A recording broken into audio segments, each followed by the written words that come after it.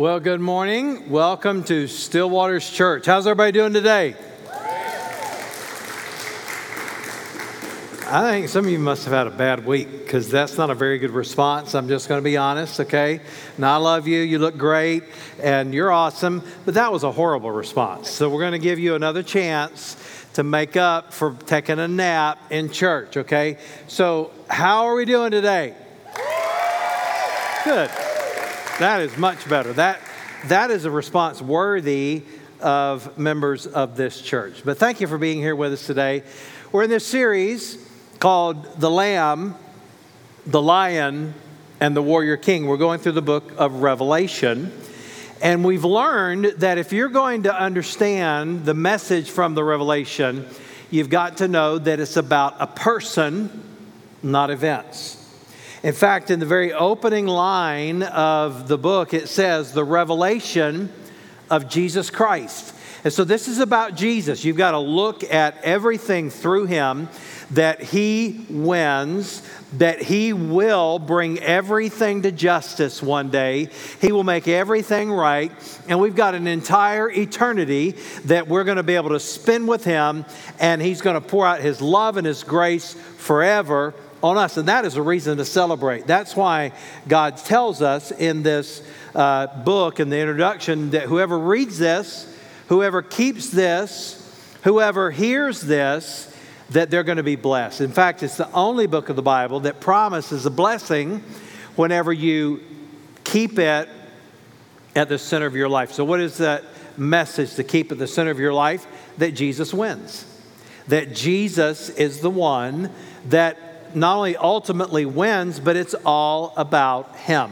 And so when you read it that way and you understand it that way, it makes a huge difference. Well, we're in the fourth message in this series, and you got to understand that Jesus appeared. This is the only book of the New Testament where this happened, but Jesus appeared to John and told him to write this.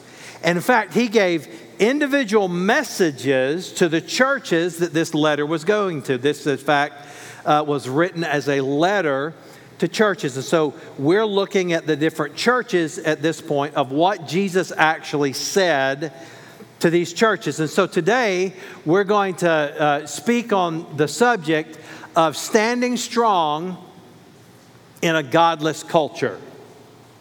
Now, it's really easy to become a culture warrior rather than what God has called us to be, which is a spiritual warrior. There's a difference. You can, and by the way, if you pay so much, and I read a lot of this stuff and I see it and I'm like, these people have lost their freaking mind. Anybody else feel that way at times? You know what I'm talking about? Some of you are like, no, I don't think that way at all.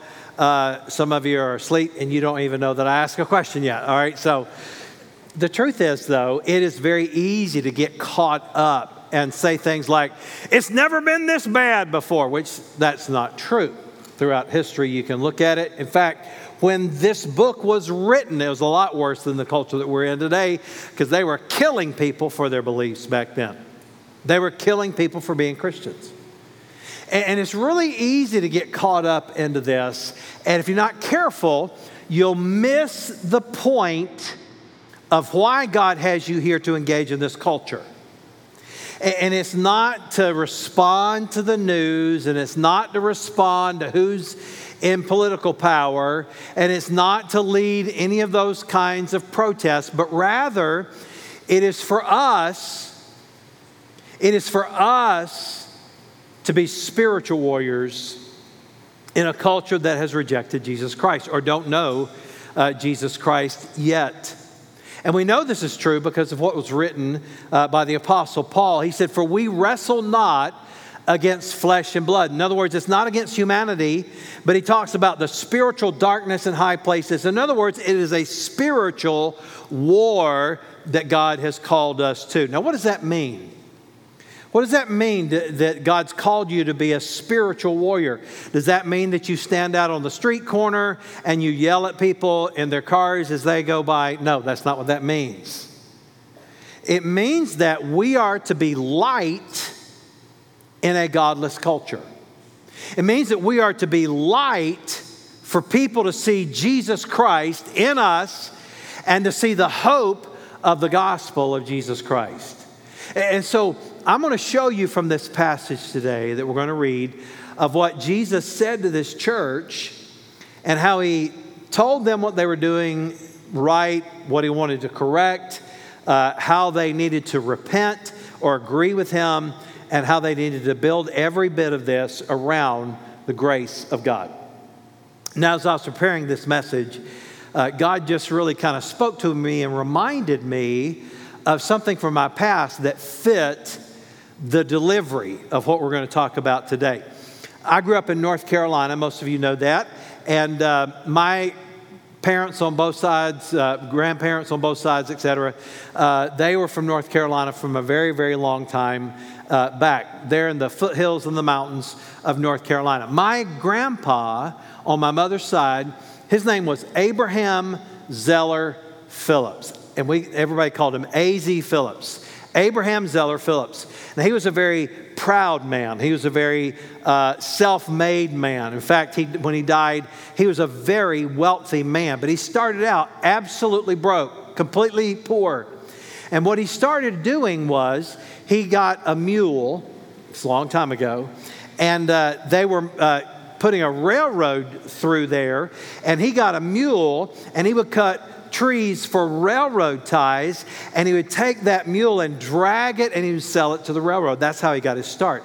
And he bought a small farm, and then later he started a store, and he was an incredible businessman, died a very wealthy man. In fact, he had 4 sons, and one died in the war, but his other 3 sons that lived, their names were Artis, Odell, and Wendell. Can you say Southern? All right. Artis, Odell, and Wendell. Not Wendell, but Wendell. All right. Because when you're in North Carolina and you're a Southerner by birth, you don't say Wendell, you say Wendell. Wendell, how y'all doing, Wendell? Well, my great-grandpa, A.Z. Phillips, he gave every one of his sons a farm, several hundred acres. He built every single one of them a house and gave them all this farm equipment. So he was a very wealthy man. In his 60s, however, he had a massive stroke. The doctors didn't expect him to live. And they said that not only would he not live most likely, but if he did live, he would never walk again and he'd never talk again.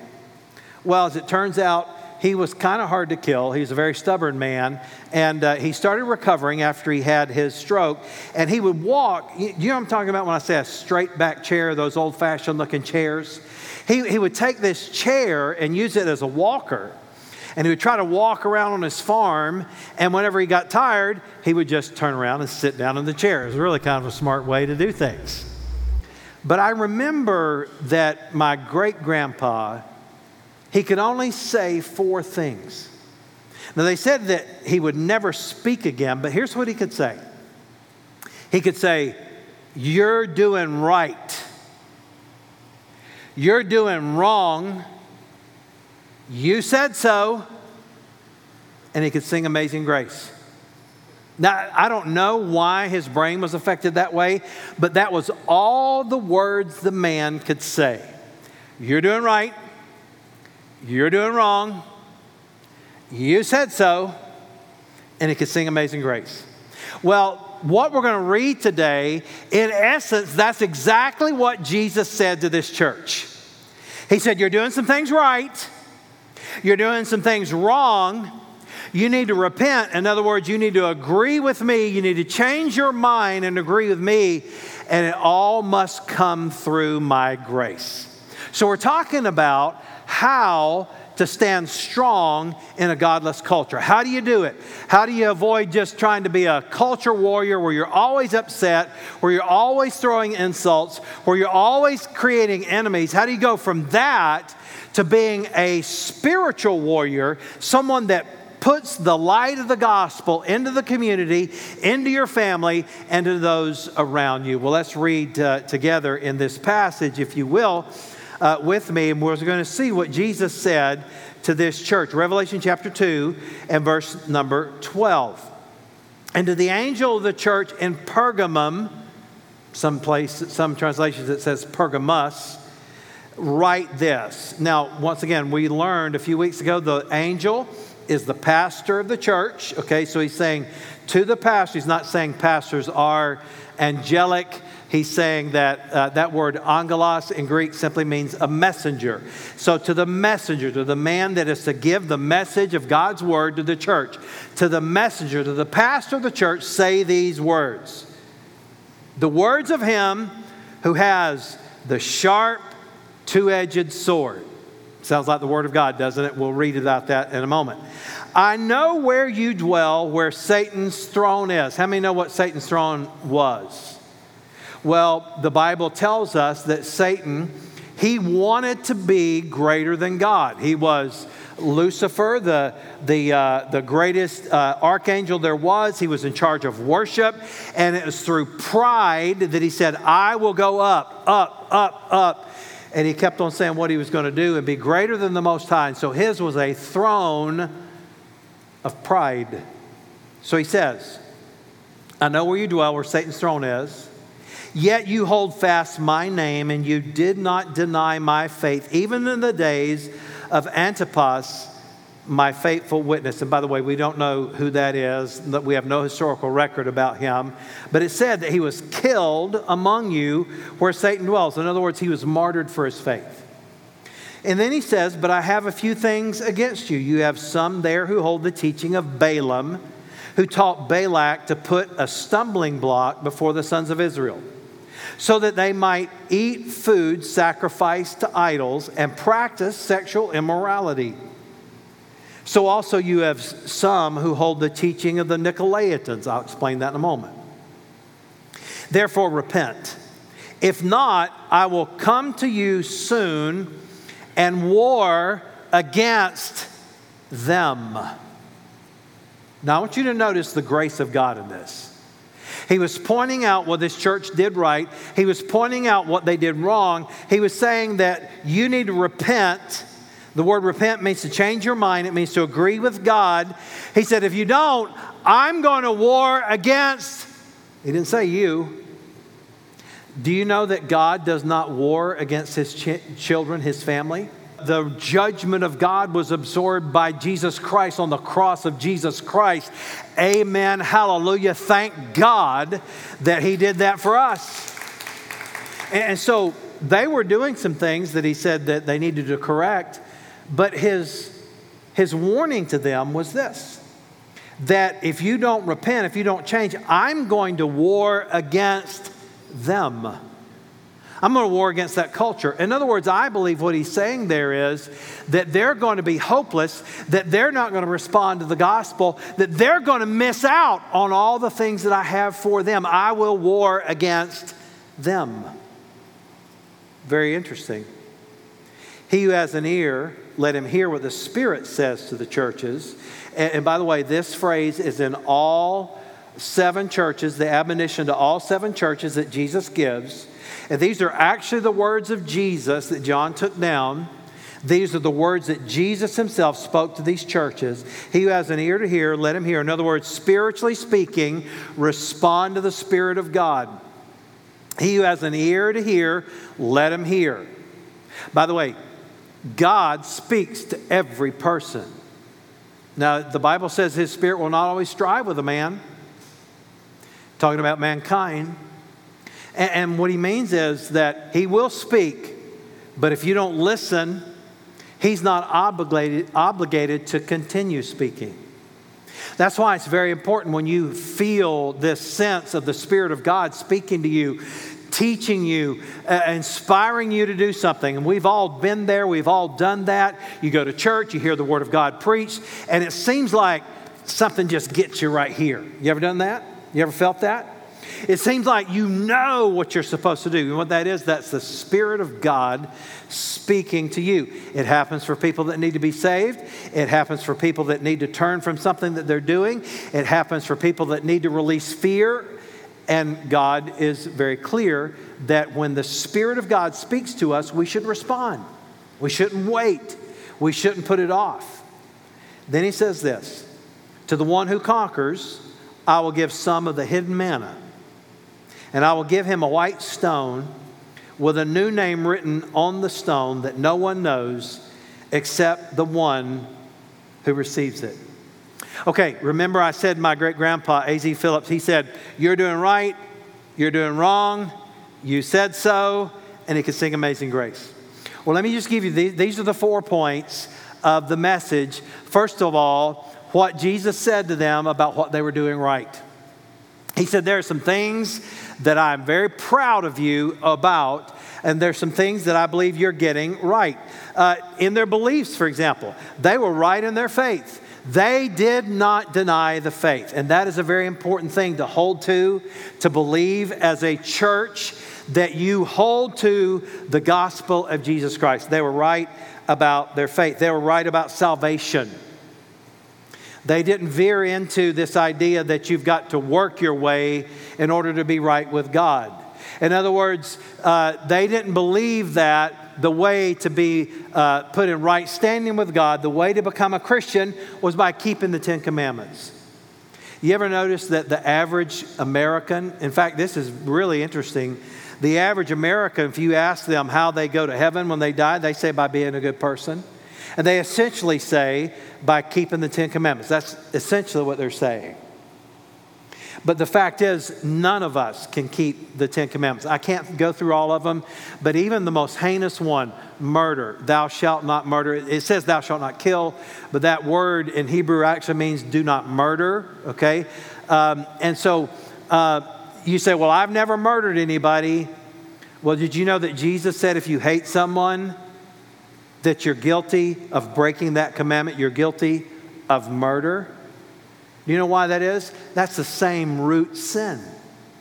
And so the fact is, every one of us, no matter how much leeway we may give ourselves, no matter how many breaks we give ourselves, we all fall short. But this church, they were solid. They were doing right about their beliefs about salvation. They said, you know what? Our faith is in Jesus Christ. We believe that salvation comes by faith alone, through Christ alone. And they were right about the Word of God. Did you notice that Jesus addressed them? He said, the words of him who has the sharp two-edged sword. Why did he say that? Well, Pergamos claimed to have the sword. In fact, that was their claim to fame, in other words. And the reason they claimed to have the sword, that is where the majority of capital punishment happened in that area of the world in the Roman Empire. They were the ones that said, we have the sword, we are just, we are the judicial system, we bring justice to people, we have the sword. But aren't you glad that Jesus is greater than anything else in this world? Aren't you glad that Jesus said, I am the one that has the sword and it comes from my mouth? So he was claiming to be greater than any of their government systems. And he said that he was the one that is just. And he is the one that is righteous. And he is the one that dispenses justice like no one else. Aren't you glad for the grace of God? Well, the fact is, Jesus said, I have the sharp two-edged sword. Not only was he claiming that he was justice, that he was the one that was right, but listen to Hebrews chapter 4, verses 12 and 13. For the word of God is alive and powerful. It is sharper than the sharpest two-edged sword. That's what comes from the mouth of Jesus Christ, the word of God. So not only is he justice, but he gives us the word of God to live by. He says, cutting between soul and spirit, between joint and marrow. It exposes our innermost thoughts and desires. Nothing in all creation is hidden from God, and everything is naked and exposed before his eyes, and he is the one to whom we are accountable. What did they get right? Well, they got their beliefs right, and they got the big picture right, that it's about Jesus Christ. So they got that right. They were to be commended for that. But then Jesus goes into what they got wrong. He said there's some things that you need to correct. There's some things you need to understand. He said that basically there were two things that he had against them, that they were following, or allowing rather, the teachings of Balaam and the teachings of the Nicolaitans. You say, now who in the world were those people? Well, evidently in this church, there was culturally, they had been affected culturally by the teachings of Balaam. Now, Balaam was a Moabite prophet from the Old Testament. And if you remember the story, and it's in Numbers chapter 22, Balak, the king of Moab, hired Balaam to put a curse on the nation of Israel, the Israelites. But every time he tried to curse them, he couldn't do it. God wouldn't allow him, and he ended up putting a blessing on them instead.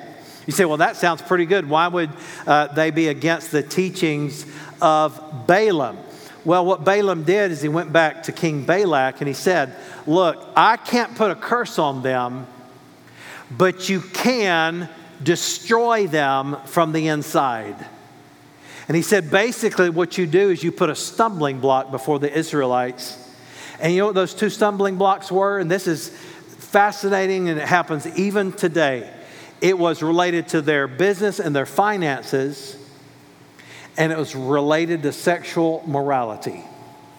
He said, if you want to cause them to fall, get them to compromise on those two things. Put that stumbling block before them. And we know from reading the Old Testament, that is exactly what happened. Let me tell you what was going on in Pergamum there during that day. They were known for having these trade guilds. You know what a trade guild is? Like in our culture today, it would be like an electrician's union, a guild, okay? Or, a plumber's guild or whatever. But tradesmen in that day, they had these guilds, and they would meet, and they were very famous for two things. They were famous for worshiping a false god. In other words, if you did not worship this false god, or at least acknowledge this false god, then you would be shut out from business. You would be really struggling in your business. You would struggle to make money.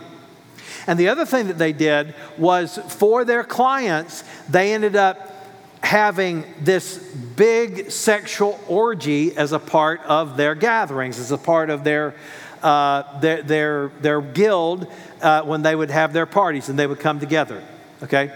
Now, what would happen is often they would hire temple prostitutes. There was a famous temple in that area. They would hire these prostitutes from this false religion, from this false temple, and they would come and they would be available to the people there. Now, think about it in our culture today. Now, it's likely that we don't have people in guilds or in your business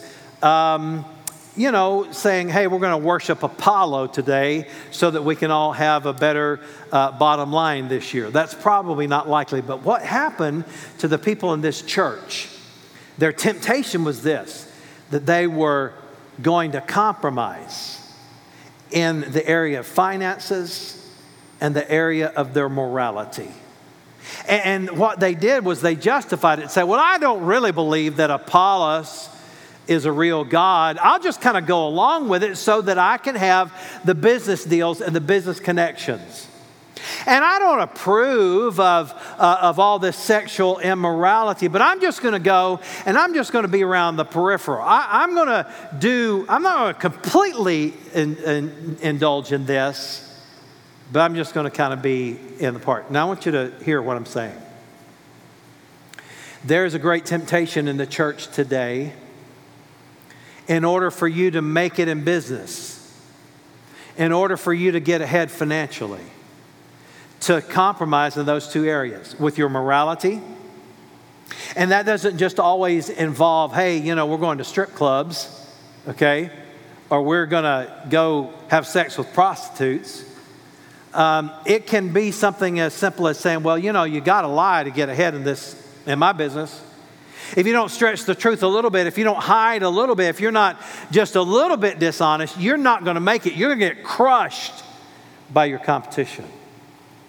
And I realize that, we're not going to worship the god of Apollos or the god of Baal, which was, a fertility god that, was related to finances. We're not going to worship that, but we're going to we're going to compromise our biblical beliefs about finances.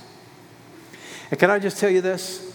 There's a great temptation in our culture today to compromise. In other words, instead of being a spiritual warrior, we become a culture warrior. And we're like, yeah, we believe, what they're saying on the news, and we believe all this stuff, but you know what? We're going to indulge just so that we can get ahead financially. Can I tell you this? God promised that He would be your provider, and you do not have to compromise to get ahead in business. You do not have to compromise to get ahead financially. In fact, I know this for a fact, and I've seen it work so many times. People that refuse to compromise, instead, God opens a door that no one else could have opened for them. What am I saying? I'm simply saying that they did wrong when it came to this. And I believe in our culture today, we are tempted to do the same kinds of things. Maybe not exactly like they did, but we're greatly tempted. Now, who are the Nicolaitans? The Nicolaitans were Gnostics. And the Gnostics worshiped knowledge, and they thought you had to have this experience. And so the Nicolaitans were the ones that worshiped knowledge, and the prophets of Balaam, as he described them in this, they were the people that in the culture, they said, we're going to compromise with our money and with our morality. And can I challenge you today that if that is true of anyone in this church, we need to do what he told them to do next. You need to repent. He showed them where they needed to repent. The word repent means to agree with God or to change your thinking. We must agree with God and be in the culture, but not of the culture. There's a difference. God has called us to be spiritual warriors, not culture warriors. He has called us to be faithful, and He said, therefore repent. If not, I will come to you soon and war against them with the sword of my mouth. Now, it's very interesting, as I've already pointed out, that God did not say that He was going to war against the church. When the church loses its uniqueness, when the church loses its convictions, when it loses its belief in who God is, that not only does He save, but He is the provider. He is the one that takes care of us. He's the one that protects us. I understand how easy it is to compromise in a culture, particularly like the one we've got now. I mean, we live in a culture that will attack you if you even say something like, well, this is a woman and this is a man. I mean, we live in a crazy culture, right? And the truth is, God has not called you or me or this church to stand on the street corner and to throw barbs at people that do not know Jesus Christ. Now, here's my question for us. Why does it surprise you that people who are not Christians don't act like Christians? Do you know what happens when a church or a Christian becomes a culture warrior? They focus on morality rather than the gospel of Jesus Christ. And what they do is they say, well, ain't it awful? We got to do something about this. We got to vote all these bums out of office. Now, I'm not suggesting that the bums don't need to be voted out of office, okay? Look, I don't like very many of them, period, okay? But the truth of the matter is, it is very clear what God has called the church to do. And that is to be the light of the gospel of Jesus Christ in the community. That is what God has called us to do. Now, I'm not suggesting you shouldn't be involved in politics. Do it to your heart's delight. I hope there are some good Christian politicians from this church that are going to run for office one day. If you run for president, I'm going to vote for you, all right, as a part of this church. If you run for governor, if you run for dog catcher, I'm going to vote for you, all right? We need good people, good Christians that have a strong belief in God in our governments. I'm not suggesting that we don't. But I'm saying that's not the answer. If you think that having Christians in all the political positions is the answer, you're missing the point of what Jesus said. He said, look, this church is good, you're strong, you're getting it right, but there's some things you're getting wrong. You're allowing this culture to rub off on you. You're compromising in the area of money and morality, and you're thinking that by doing this, you're blending into the culture. He said, but if you don't repent from this, I'm going to come and war against them. Them. Why did he say that? Why didn't he say against you? Well, I've already told you, because the truth of the matter is our job is to spread the good news of Jesus Christ. It is to be light in the community. And that's why the church, in my opinion, is not a place for politics. Because in this church, I promise you this, we could get a whole lot of differing opinions about politics. If we took a survey and found out who you voted for, or even if you voted, we get a lot of different answers, I'm sure. And I want you to understand, God has not called the church to vote for a particular party. God has called the church to be light. And that's our job. Once again, if you think that I'm suggesting that morality doesn't matter, you're missing my point, because I believe it matters. I'm probably stronger on this than most people are. I'm very conservative. I get that a lot of people aren't. I'm very conservative not only in what I believe from the Word of God, but politically as well. But God has called us to be light. He said what you need to do is to repent. And changing the culture requires gospel warriors, not culture warriors. And that's what God has called us to do. And then here's the last thing. Remember my great-grandpa, he said, you're doing right, you're doing wrong. You said so. And he could sing Amazing Grace. Well, here's the last point. What they needed was God's grace. And I love this.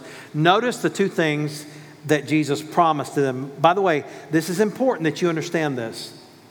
Anytime you see what he's saying, if you'll endure to the end, he's not suggesting a works-based salvation. That's not what he's saying. He's saying to him who conquers, he says this to almost all the churches, these 7 churches. Do you know what he's saying? You got to trust in me. Jesus didn't call you to conquer. He said, I have conquered for you. That's the good news. That's the gospel. And notice what he promised to this church that did not compromise, to this church that would stand strong in their belief in God and their belief in Jesus Christ. He promised them 2 things, and these 2 things are tied somewhat to the gospel. They're tied somewhat to salvation, but then they're also tied to, as a church, what God promises to do for this church. Notice the 2 things. He said, for those of you that will do this, he said, I'll give you some of the hidden manna. Now, you know what I believe the hidden manna is? Remember manna from the Old Testament? That was food from heaven.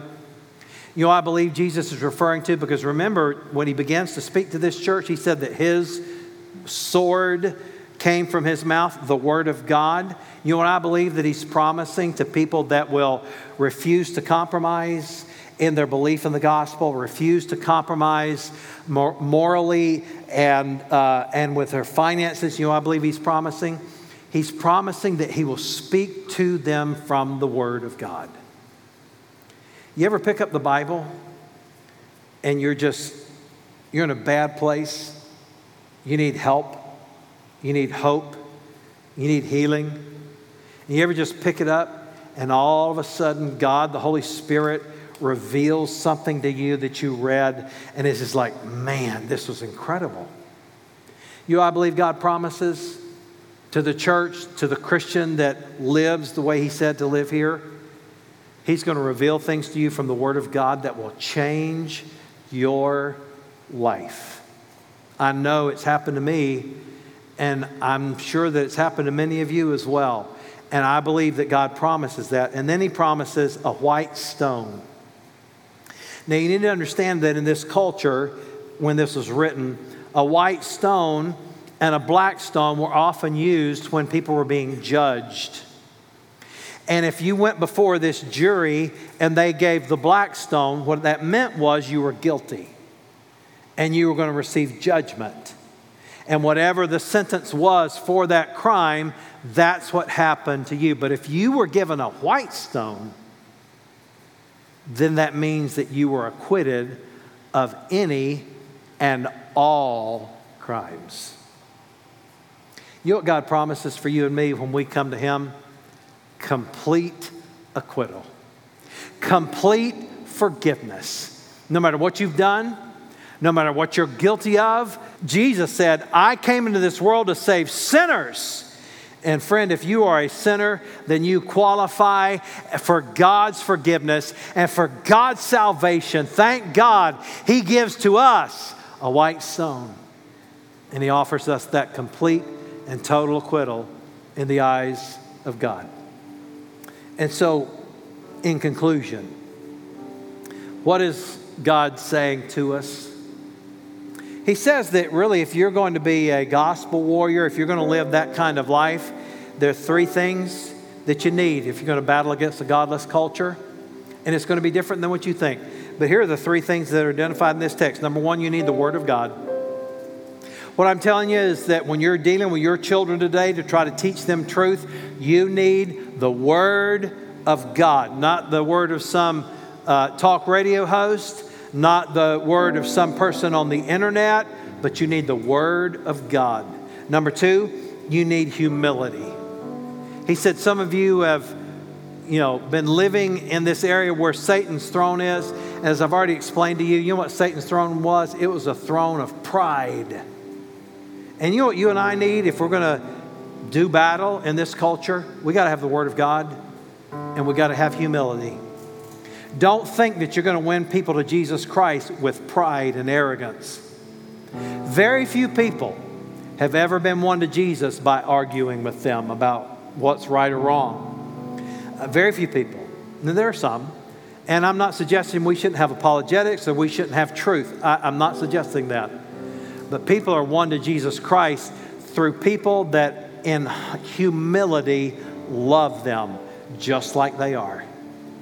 That's why in our mission statement it says bringing people wherever they are into a growing relationship with Jesus Christ. Why is that? Because if we're going to do what Jesus said, we've got to have humility and love others in humility. And then the third thing we've got to have is integrity. I want you to think about this. It'd be kind of hard to talk to somebody about Jesus if you're taking them to a strip club. I heard about one guy that said he had started a ministry to strip clubs. He wanted all the strippers to know about Jesus.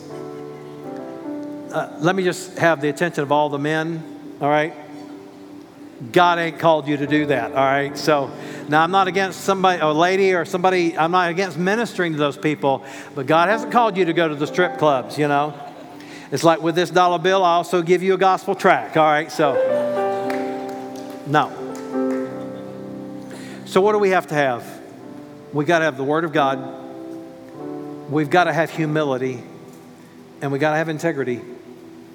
And that is how we live in this culture. And that's how we influence people in this culture. And that is how we live to be able to battle in a godless culture. Let's pray together. Heavenly Father, I pray that you'd help all of us today, Lord, to live with integrity, to live the way you've called us to live. You called out this church. You said, man, they were doing some great things. There were some things they needed to correct. They needed to agree with you, and they needed to realize that it's all according to your grace. God, thank you for that. I pray that you'd help all of us today to follow you with all of our hearts.